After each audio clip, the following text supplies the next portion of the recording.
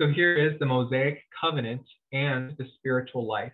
So this will be looking at the difference between the law of Moses and the law of Christ, but especially what we as the church, what is our relationship to the law of Moses and what is our relationship to Christ, especially since the law of Moses being given to us in the written form of Scripture as part of the Word of God. This is not something that we as the church can ignore. It is something that we absolutely must study. We must understand. We as the church do not take only the epistles, though the epistles are the only portion of Scripture written directly to us as the church, with us in the addressee label. We're not interested in understanding only God's word directly to us. We are interested in understanding God to his fullest revelation.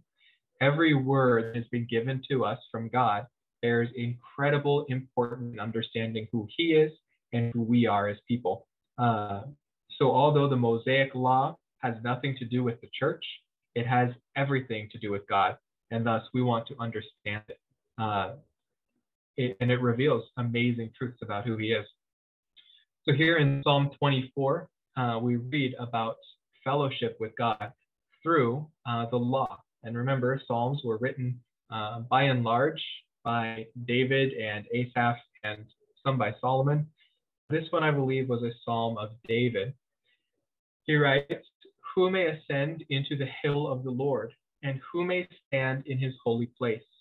He who has clean hands and a pure heart, who has not lifted up his soul to falsehood and has not sworn deceitfully. He shall receive a blessing from the Lord and righteousness from the God of his salvation. This is the generation of those who seek him, who seek your face, even Jacob." And in Psalm 95, we see a negative aspect of this.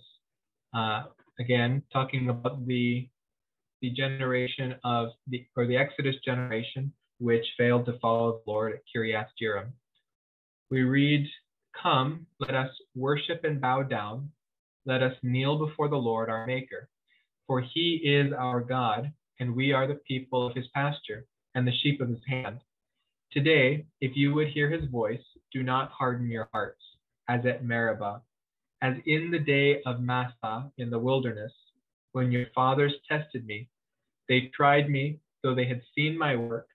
For 40 years I loathed that generation, and said, they are a people who err in their heart, and they do not know my ways. Therefore I swore in my anger, truly they shall not enter into my rest." So we as the church, though we have not been given the Mosaic law as a rule of life, we have been given the law of Christ as a rule of life. And therefore we do have a responsibility to adhere to that law of Christ. That law of Christ is to love God and to love one another. That is given to us in different aspects. As we are not a nation, we don't handle ourselves in the same way that the Mosaic law gives us. Then in the 613 laws, I recently heard one person say that every law which does not require physical presence in the land is still necessary for the church to adhere to. Again, there is nothing in Scripture that gives us that permission to remove those 300 some laws. Everywhere in Scripture says to hold to one portion of the law is to hold to all portions of the law. And to hold to the law is to fall from grace, because we are under grace. The reading here in Galatians 3, "Brethren, I speak in terms of human relations. Even though it is only a man's covenant, yet when it has been ratified, no one sets it aside or adds conditions to it. Now the promises were spoken to Abraham and to his seed. He does not say, and to seeds, as referring to many, but rather to one, and to your seed, that is Christ. What I am saying is this: the law, which came 430 years later, does not invalidate the covenant previously ratified by God, so as to nullify the promise. Or if the inheritance is based on law, it is no longer based on a promise, but God has granted it to Abraham by means of a promise. Many who try to make the church replace Israel focus on the covenant disobedience of Israel and say that they have lost their inheritance because they were disobedient to the covenant. Paul could not be more clear that that is not true. Paul could not have said in any clearer words that the inheritance that God gives to Israel is based on the Abrahamic covenant that is given to them and realized to them through Christ. And that realization is yet future in the millennial kingdom when Christ will rule over Jerusalem, and Jerusalem under Christ's rule will be the center of the world government. But why did we receive the law? Why the law then? It was added because of transgressions, having been ordained to the angels by the agency of a mediator, that is Moses, until the seed would come to whom the promise had been made. Now a mediator is not for one party only, whereas God is only one. Is the law then contrary to the promises of God? May it never be. For if a law had been given which was able to impart life, then righteousness would indeed have been based on law. But the scriptures had shut up everyone under sin, so that the promise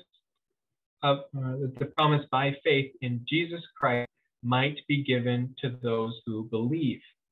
So where the law leads to death, Christ leads to life. The law was then given to us as a tutor, but before faith came, we were kept in custody under the law, being shut up to faith, which was later to be revealed. Therefore, the law has become our tutor to lead us to Christ, so that we may be justified by faith. But now that faith has come, we are no longer under a tutor, for you are all sons of God through faith in Christ Jesus.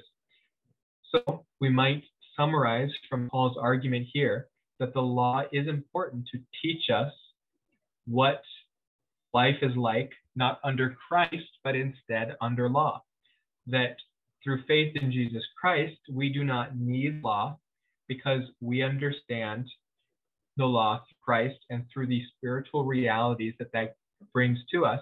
But we also understand through Scripture the history of those under law, that law does not lead one to life, law cannot lead one to life, but law leads instead to death by the realization of sin.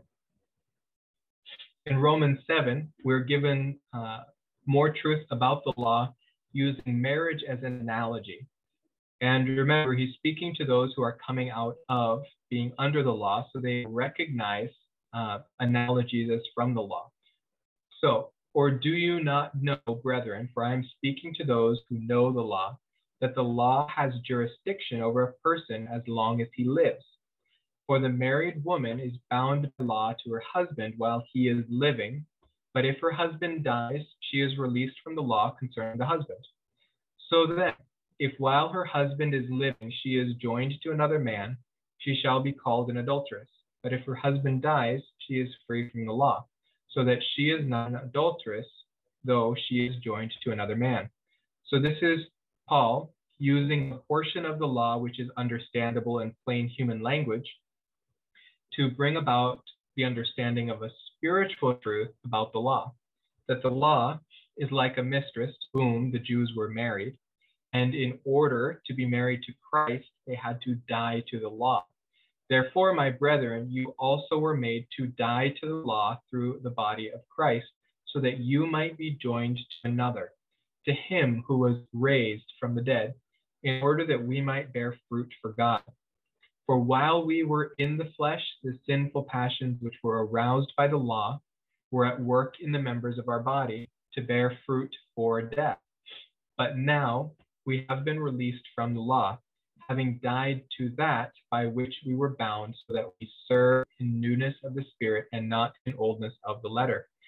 So we're going to see Paul argue in a moment that the law was not bad, that the law was good, but that the law, the effect that it has on man is to inflame his passions, to make sin burn within him, that it becomes so obvious to him.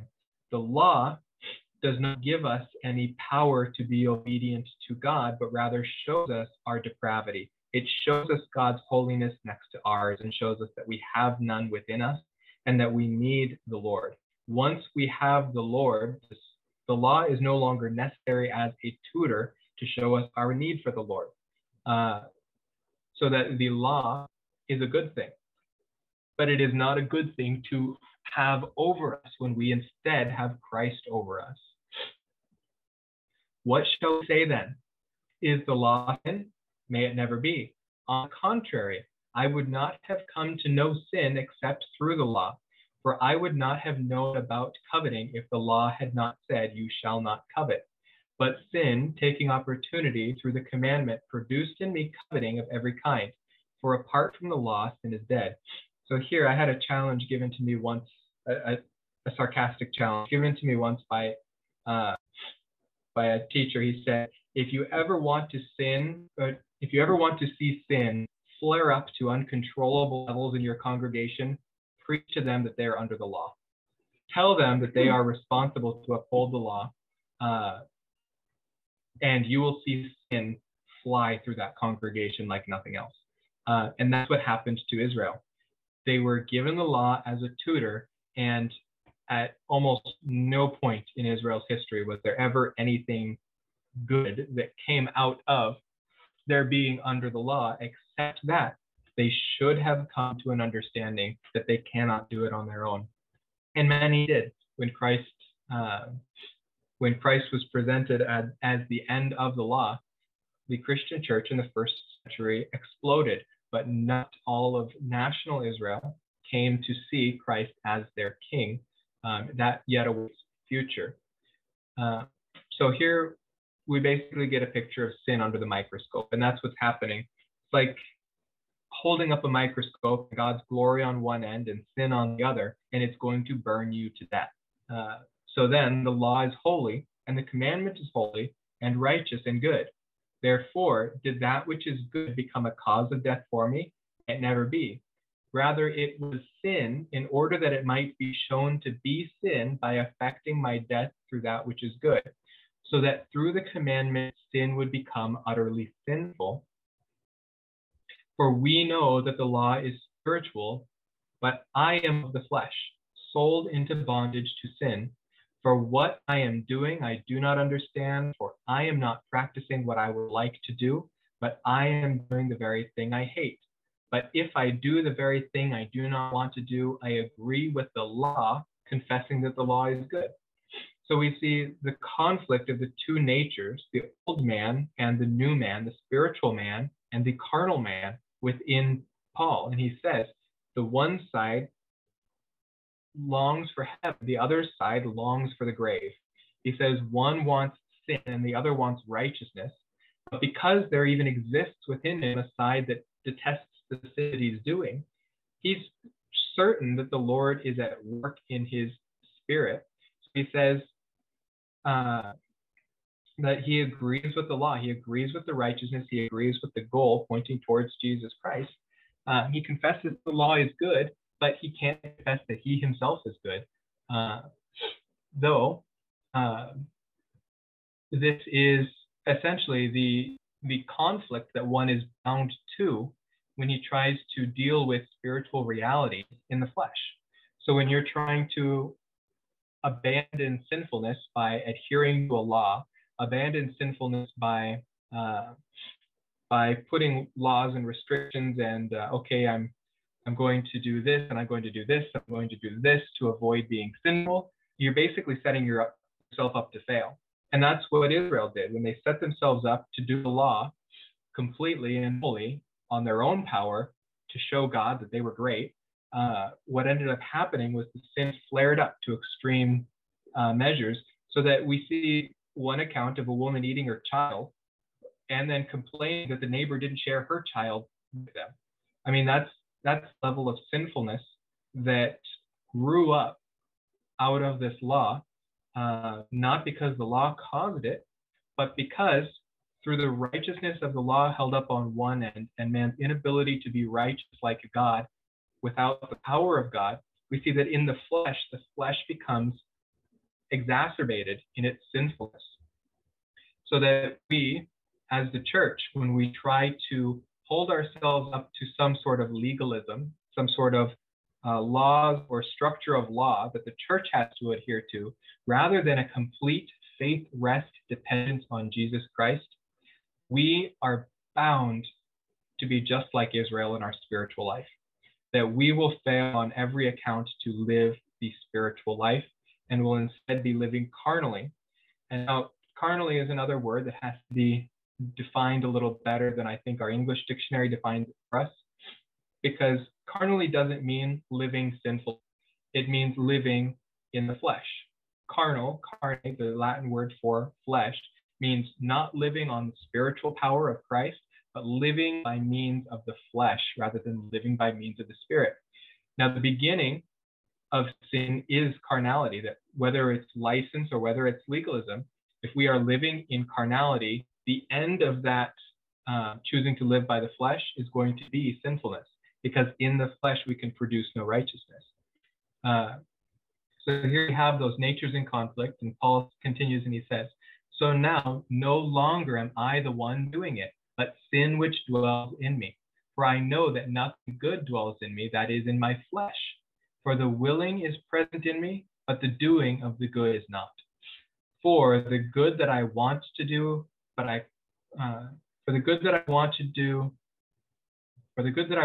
do not do, but I practice the very evil that I do not want. But if I am doing the very thing I do not want, I am no longer the one doing it, but sin which dwells in me, that is, sin that dwells in the old man, the flesh that is still part of our existence here on this earth, this side of the resurrection." And Paul, one of the most holy men that we know, admits that no matter how hard he tries in the flesh, his flesh is incapable of being righteous. So what is the climax then of that? We see, "I find then that the principle that evil is present in me, the one who wants to do good. For I joyfully concur with the law of God in the inner man, but I see a different law in the members of my body, waging war against the law of my mind and making me a prisoner of the law of sin which is in my members. Wretched man that I am, who will set me free from the body of this death?" Now, this body of death is really saying, who will set me free from the dead man? The man that is hanging on to his spiritual man is this dead body of sin. And he says, "Wretched man that I am," no matter how hard he tries to keep the law of Christ in his own power, he is incapable of doing so. But he continues here and says, "Thanks be to God through Jesus Christ our Lord." So then, on the one hand, I myself, with my mind, am serving the law of God, but on the other, with my flesh, the law of sin. Therefore, there is now no condemnation for those who are in Christ Jesus. For the law of the Spirit of life in Christ Jesus has set you free from the law of sin and of death. So we see that it is the Spirit of life in Christ and not the flesh that can set us free from this body of death. So this gets us into grace age truths. Here is the grace age faith position in Romans 8. "For what the law could not do, weak as it was through the flesh, God did.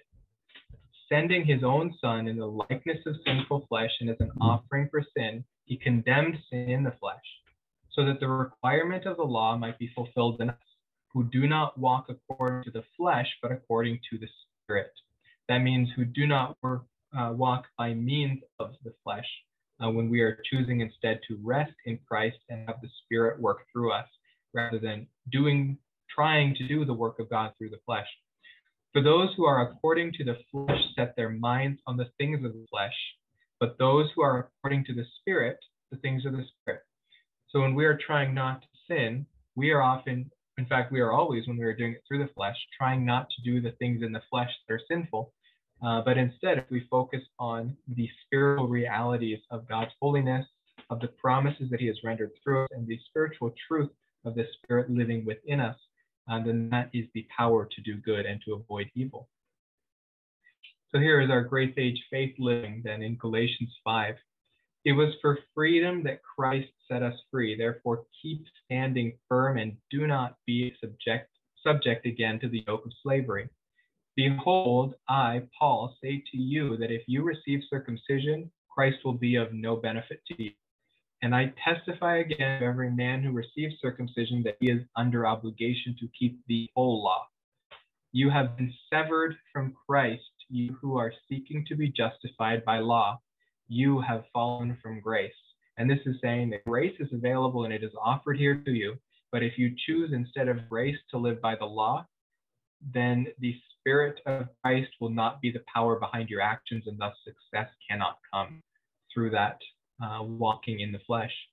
For we, through the Spirit, by faith, are waiting for the hope of righteousness. For in Christ Jesus, neither circumcision nor uncircumcision means anything, but faith working through love. And our grace age faith rest. Therefore, let us fear if, while a promise remains of entering his rest, any one of you may seem to have come short of it. For indeed, we have had good news preached to us, just as they also. But the word they heard did not profit them because it was not united by faith in those who heard. For we who have believed enter that rest, just as he has said, as I swore in my wrath, they shall not enter my rest. Remember that goes back to Psalm 95. Although his works were finished from the foundation of the earth. For he has said somewhere concerning the seventh day, and God rested on the seventh day from all his works. And again in this passage, they shall not enter my rest. Therefore, since it remains for some to enter it, and those who formerly had good news preached to them failed to enter because of disobedience, he again fixes a certain day, today, saying through David after so long a time, just as has been said before, today if you hear my voice, do not harden your hearts. For if Joshua had given them rest, he would not have spoken of another day after that. So there remains a Sabbath rest for the people of God. For the one who has entered his rest has himself also rested from his works, as God did from his. Therefore, let us be diligent to enter that rest, so that no one will fail through following the same example of disobedience. So that rest that is given to us here as an analogy by the writer of Hebrews of all of those failures and successes under law points to it and says that if that were the finality of it all, that there would have been nothing after it, but that a rest still remains for us, and that the law is analogous to it, but it's not synonymous with it. That means it's not the exact same thing. The law is not going to bring life. But what the law pointed to, we access through faith, not through keeping the law. In faith, the Lord is the power to do good by means of the Spirit. So finally, in conclusion here, for the word of God is living and active and sharper than any two-edged sword, and piercing as far as the division of soul and spirit, of both joints and marrow, and able to judge the thoughts and intentions of the heart. And there is no creature hidden from his sight, but all things are open and laid bare to the eyes of him with whom we have to do. Therefore, since we have a great high priest who has passed through the heavens, Jesus, the Son of God, let us hold fast our confession. For we do not have a high priest who cannot sympathize with our weaknesses, but one who has been tempted in all things as we are, yet without sin. Therefore, let us draw near with confidence to the throne of grace, so that we may receive mercy and find grace to help in the time of need. All right, so there's our long study for tonight that started late, so by bedtime for most of us.